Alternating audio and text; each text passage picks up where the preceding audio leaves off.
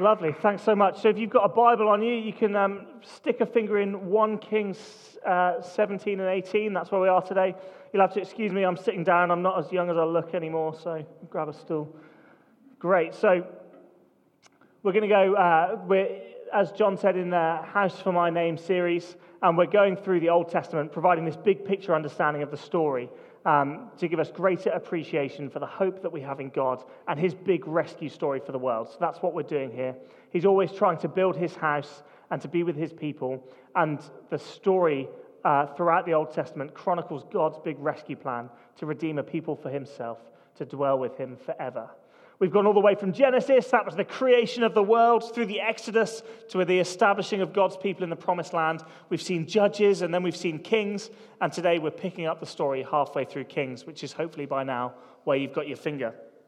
Now, Kings in our Bibles is split into 1 Kings and 2 Kings, but when it was written, it was just one big scroll, okay? So they basically, when they were writing it down, couldn't fit it onto one scroll, so 1 Kings, 2 Kings. And it tells this unified story of the long line of kings that followed Saul and then David. And David has unified the tribes into a kingdom, and God promised that from David's line would come a king to establish this kingdom over the nations. And we know who that is, don't we? And none of these kings in the book live up to the promises made of the king to come. And it's actually quite the opposite, in fact. So we heard about Solomon, who's David's son, under whom the temple was built in Jerusalem, which is the capital city of Israel at the time. And at this time, under Solomon, when the temple was built, Israel was at its height in terms of size and in terms of influence. That's as big as it got there. But Solomon himself was prone to corruption and started to lead his own way, marrying the daughters of the kings of the nations around him and compromising by worshipping their gods and not God. And that's a big problem. Last week we heard how under Solomon's son Rehoboam, the kingdom was fracturing and actually split into two factions.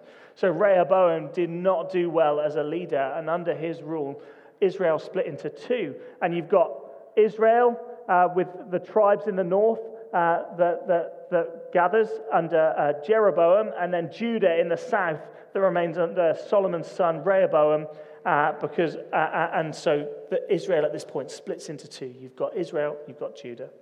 And that largely happened because the leaders who were leading at that time did not obey God's command. They weren't doing what God was telling them to do, basically. And so now we get to this morning's passage. We start in 1 Kings 17, and this morning's passage goes straight into 2 Kings. And actually, if I was to read that to you from 1 Kings 17 right the way to 2 Kings 4, that would probably take the entire time I've got this morning. So you shall have to forgive me in advance for summarizing some passages and helping to give us the overall story. There is another thing that I need your forgiveness for this morning, and that, I'm afraid, is the fact that this morning's message has 4 jokes in. So fans of Old Testament humor, be prepared, because the jokes are on the way. Just to warm us up, I'll give you the first 2 up front. You ready for them? Yeah. Good. Which Bible character had no parents? Joshua, son of Nun. Come on. Nun was his dad. That's a bit of Old Testament humor for you. You ready for the next one? Less people are ready for the next one, but I'm still going to do it. You ready? What kind of a man was Boaz before he got married? He was ruthless, because he hadn't married Ruth. Come on. There you go. So you've got to look out for the other 2 now. They're coming. They're going to come thick and fast, all right? So be ready for them when they come. So essentially, this morning's passage is a bit of a whistle-stop tour of the kings. And mostly we're looking at the kings in the north. And these passages chronicle how well, or in most cases, how badly these kings do. What I've got up here, and apologies if you can't see it with the sun coming in, but it's a little bit of a history of the kings of Israel and Judah. And on the left-hand side here, you'll see the names of the people that we've already mentioned in our House for the Name series. So you've got Saul, and you've got David and his son Solomon, and then Solomon's son Rehoboam, and then Jeroboam, and it's at that point the tribes of Israel split into 2. And you can see with the big blue arrow there, that's where Israel splits. And then on the one side, you've got all of the kings of Israel, and on the other side, you've got all of the kings of Judah.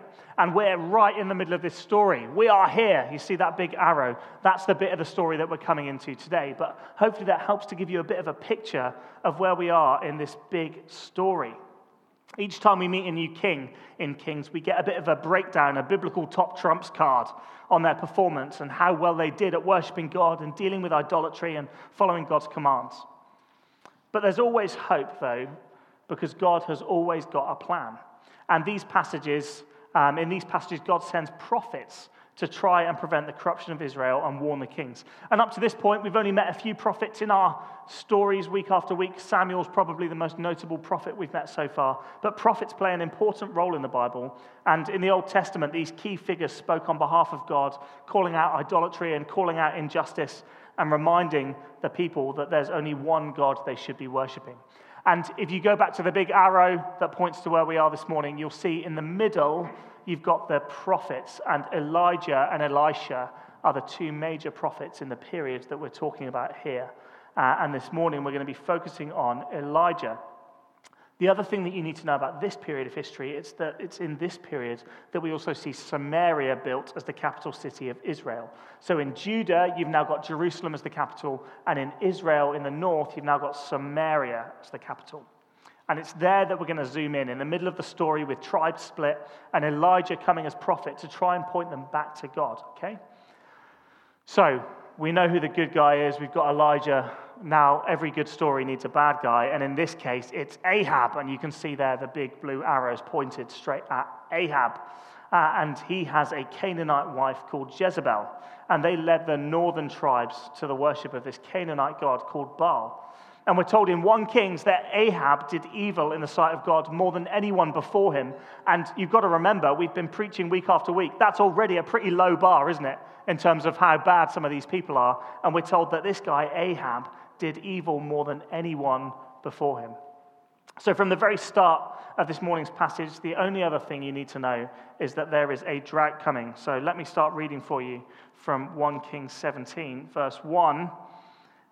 Elijah said to Ahab, so Elijah the prophet says to Ahab the king, as the Lord, the God of Israel lives, whom I serve, there will be neither dew nor rain in the next few years except at my word.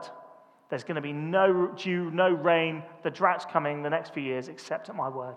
In Elijah, we need to be hearing echoes of Israel's history here, okay? So like Moses, Elijah goes to the king. Moses went to the Pharaoh to proclaim drought. Elijah here goes to the king to proclaim drought. So when we see this pattern, we get a clue. Something big is about to happen. God's about to do something. We hear that echo in the story.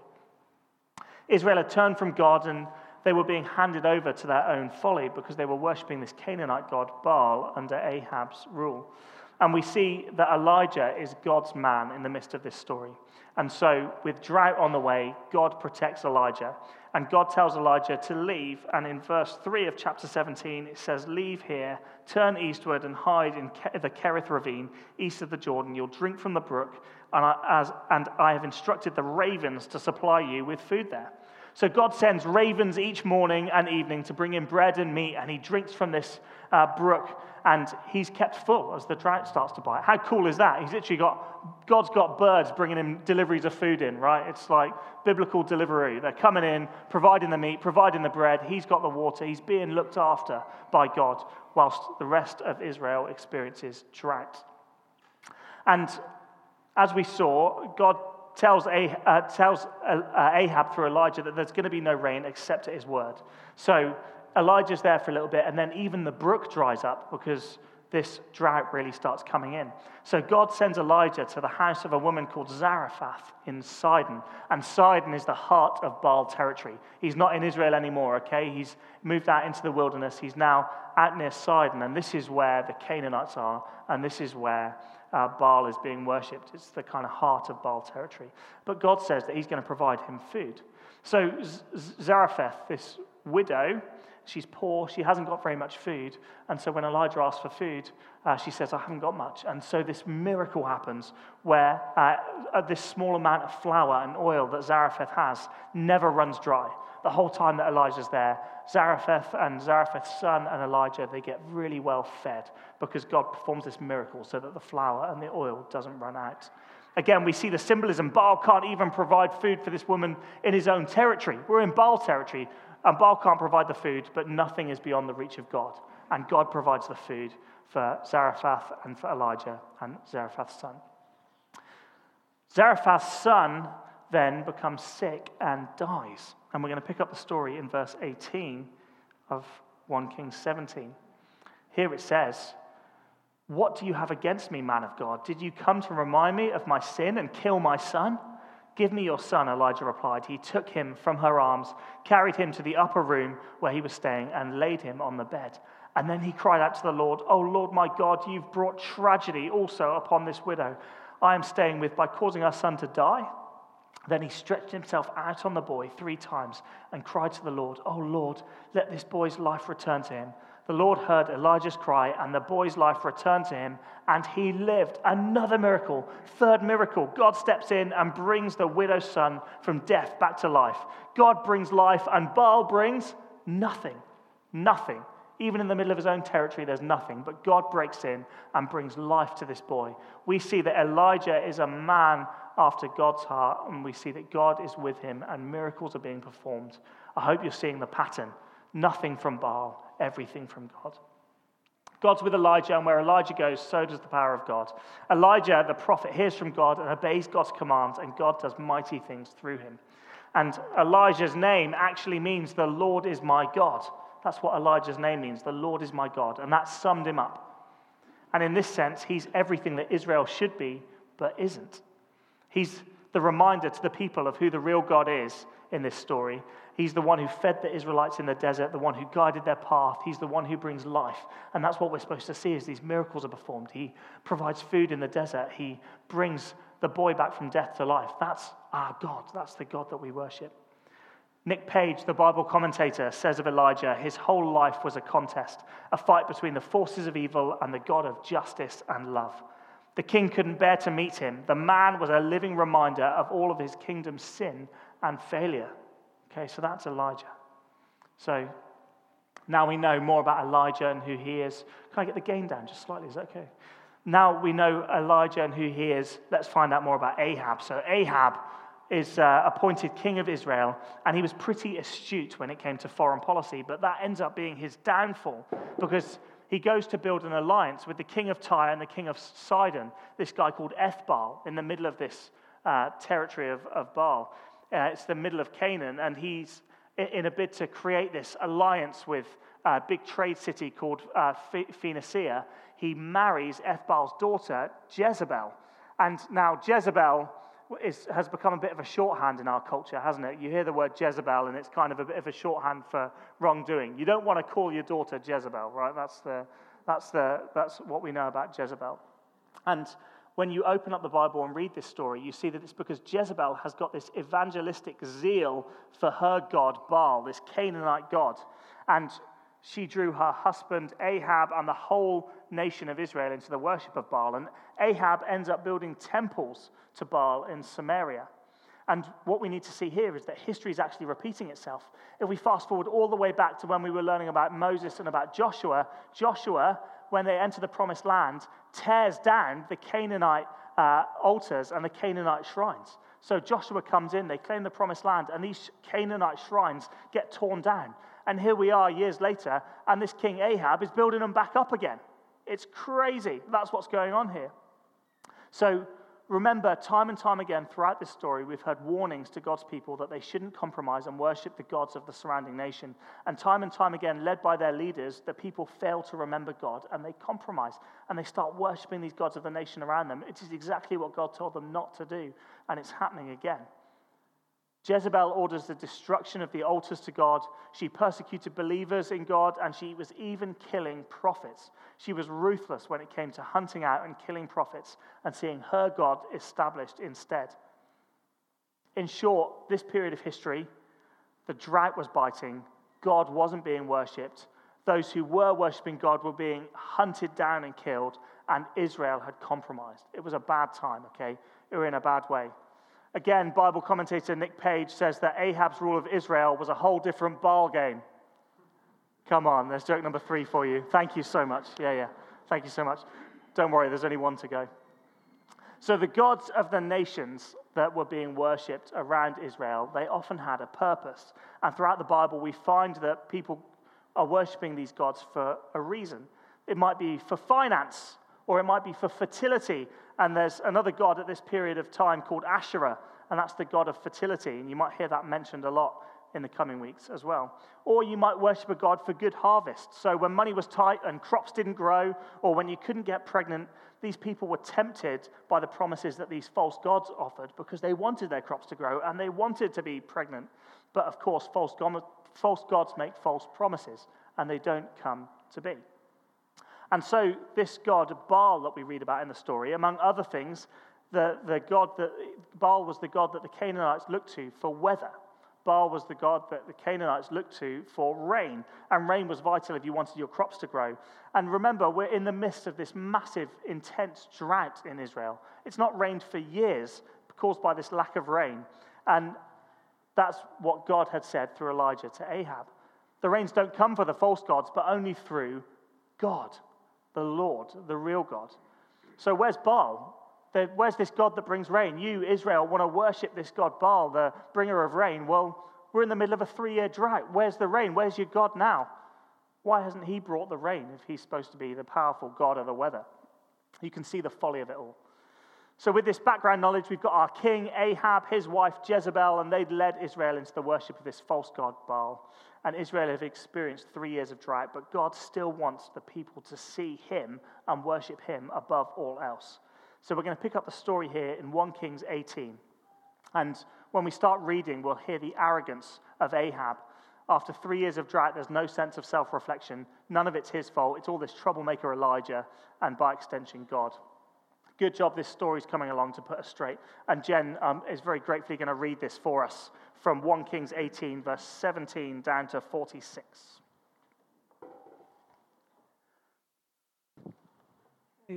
So Obadiah went to meet Ahab and told him, and Ahab went to meet Elijah. When he saw Elijah, he said to him, "Is that you troubler of Israel?" "I have not made trouble for Israel," Elijah replied, "but you and your father's family have. You have abandoned the Lord's commands and have followed the Baals. Now summon the people from all over Israel to meet me on Mount Carmel, and bring the 450 prophets of Baal and the 400 prophets of Asherah who eat at Jezebel's table." So Ahab sent word throughout all Israel and assembled the prophets on Mount Carmel. Elijah went before the people and said, "How long will you waver between two opinions? If the Lord is God, follow him, but if Baal is God, follow him." But the prophets said nothing. Then Elijah said to them, "I am the only one of the Lord's prophets left, but Baal has 450 prophets. Get 2 bulls for us. Let Baal's prophets choose one for themselves, and let each cut into pieces and put it on the wood, but not set fire to it. I will prepare the other bull and put it on the wood, but not set fire to it. Then you call on the name of your God, and I will call on the name of the Lord, the God who answers by fire. He is God." Then all the people said, "What you say is good." Elijah said to the prophets of Baal, "Choose one of the bulls and prepare it first, since there are so many of you. Call on the name of your God, but do not light the fire." So they took the bull that was given to them and prepared it. Then they called on the name of Baal from morning till noon. "Baal, answer us," they shouted, but there was no response. No one answered, and they danced around the altar they had made. At noon, Elijah began to taunt them. "Shout louder," he said. "Surely he is a god. Perhaps he is deep in thought, or busy, or traveling. Maybe he is sleeping and must be awakened." So they shouted louder and slashed themselves with swords and spears, as was their custom, until the blood flowed. Midday passed, and they continued their frantic prophesying until the time for the evening sacrifice. But there was no response, no one answered, and no one paid attention. Then Elijah said to all the people, "Come here to me." They came to him, and he repaired the altar of the Lord, which had been torn down. Elijah took 12 stones, one for each of the tribes descended from Jacob, to whom the word of the Lord had come, saying, "Your name shall be Israel." With the stones he built an altar in the name of the Lord, and he dug a trench around it large enough to hold 2 seahs of seed. He arranged the wood, cut the bull into pieces, and laid it on the wood. Then he said to them, "Fill 4 large jars with water and pour it on the offering and on the wood."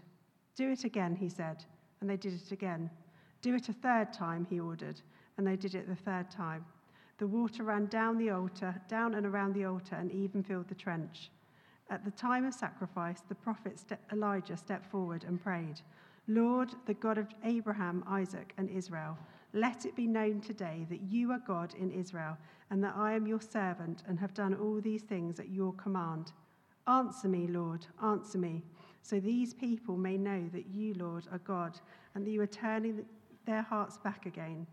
Then the fire of the Lord fell and burned up the sacrifice, the wood, the stones, and the soil, and also licked up the water in the trench. When all the people saw this, they fell prostrate and cried, "The Lord, he is God. The Lord, he is God."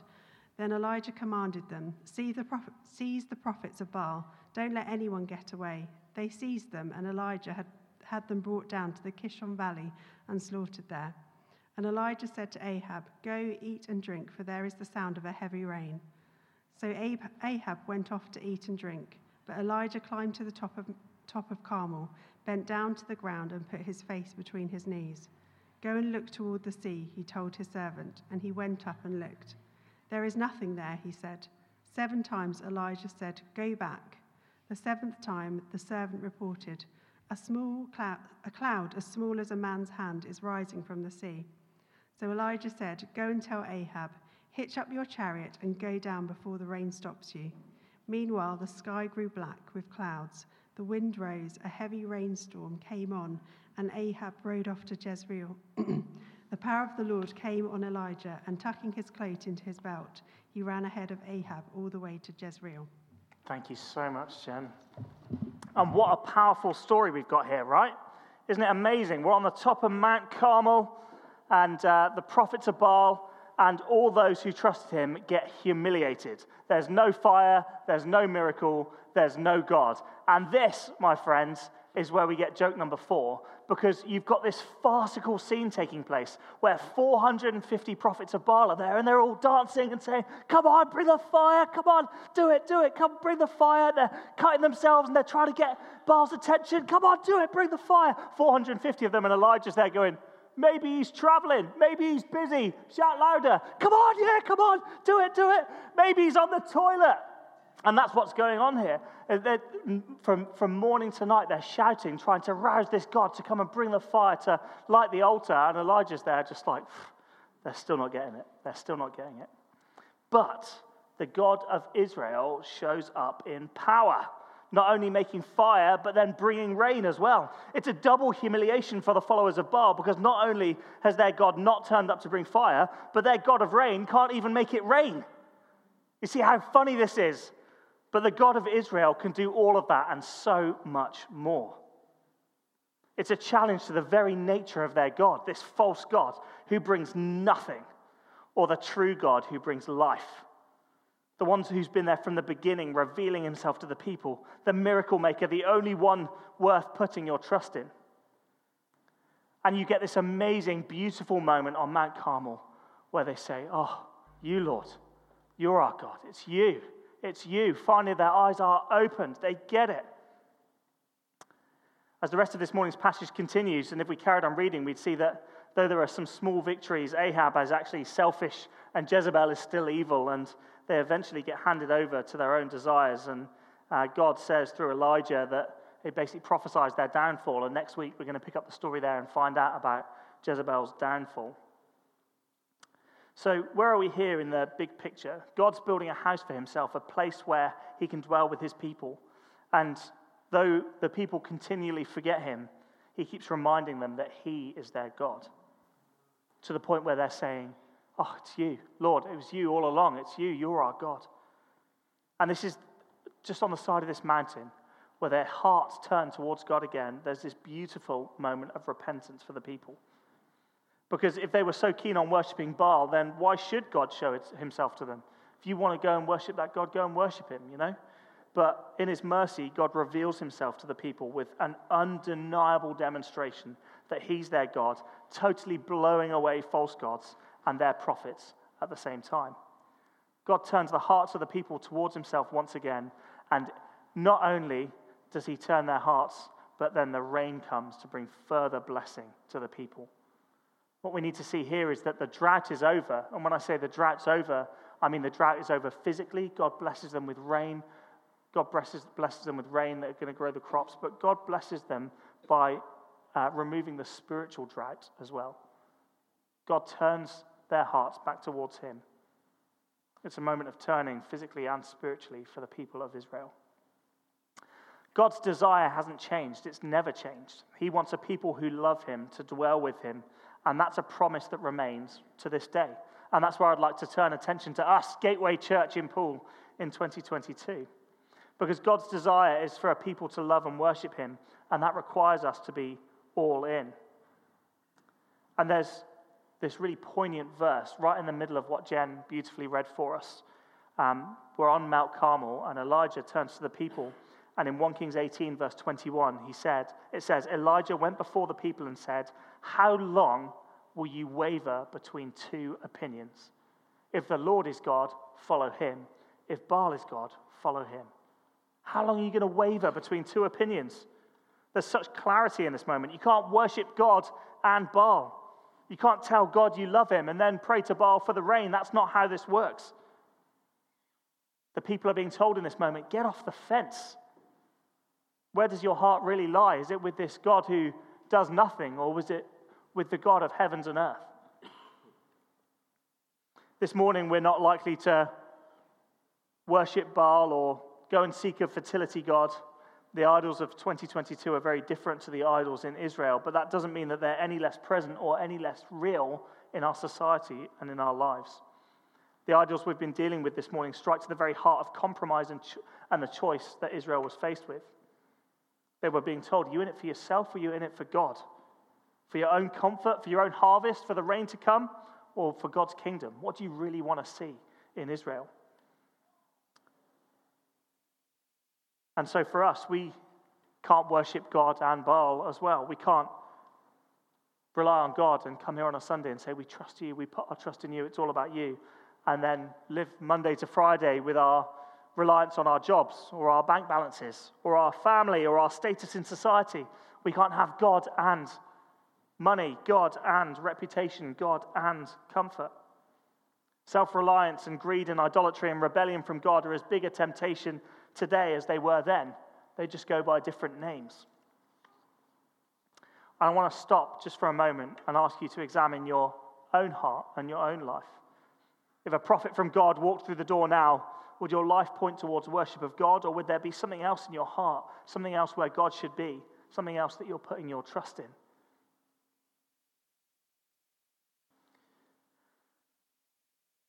Because whether it's Ahab or the Israelites or Jezebel or us, there's always temptation towards self-preservation, always temptation towards greed, to comfort, to stocking up the bank balance and storehouses, to creating reputations for ourselves or putting ourselves in the place that's reserved for God. And it's my belief that God is speaking to us through Elijah's words this morning.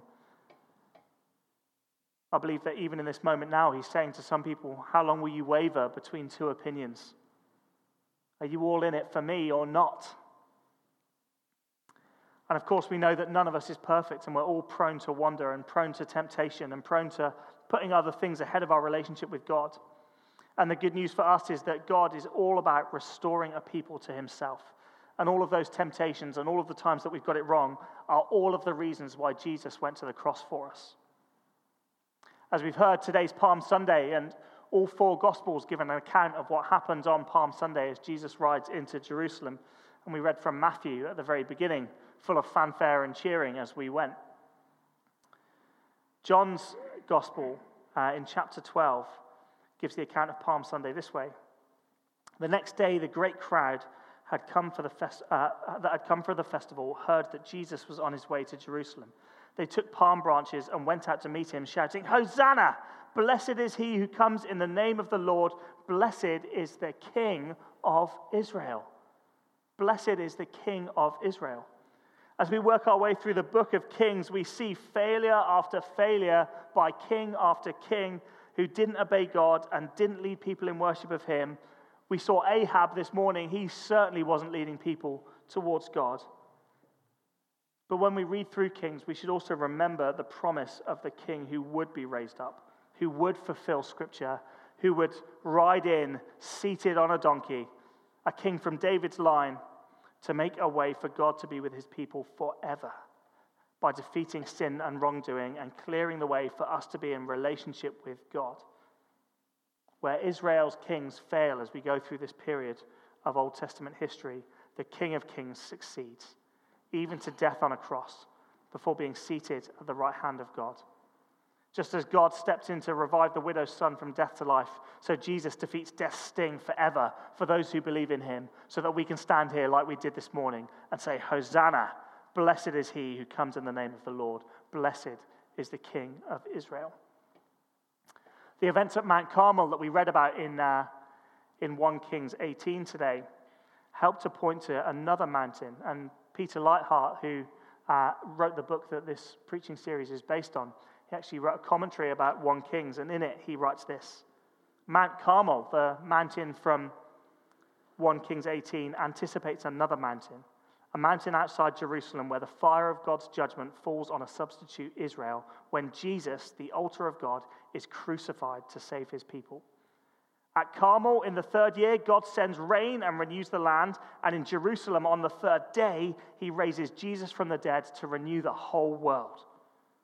At Carmel, the judgment of God is followed by rain, and at Jerusalem, the one who baptized by fire on the cross ascends to baptize his disciples with the Holy Spirit, pouring out the Spirit like showers from heaven. We're supposed to see the echoes as we see this story, the beautiful picture of the King of Kings, the King who will never, ever let us down. As we look at kings who failed to hear and obey God, we remember the King of Kings who obeyed, who was tempted in every way but didn't sin. The perfect king who succeeded in all the ways that the other kings didn't and couldn't. This morning we look to Jesus. So on Palm Sunday today, don't let anything get in the way of your relationship with God. Have that verse ringing in your ears. You can't have two opinions. You can't waver. You can't worship God and something else. So come to God this morning through Jesus, the perfect King, the one who made a way for us to be in relationship with God and dwell in his house forever. Come to the one who dealt with all of those times that we chose something else other than God.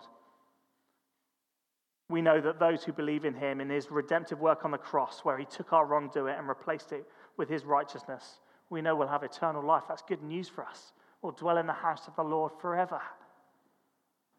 Today's the day to get off the fence and tell God that you're all in for him again. So I'd love to pray for us, and then we'll come back and worship. So if the band want to come, please stand and join me as I pray for us.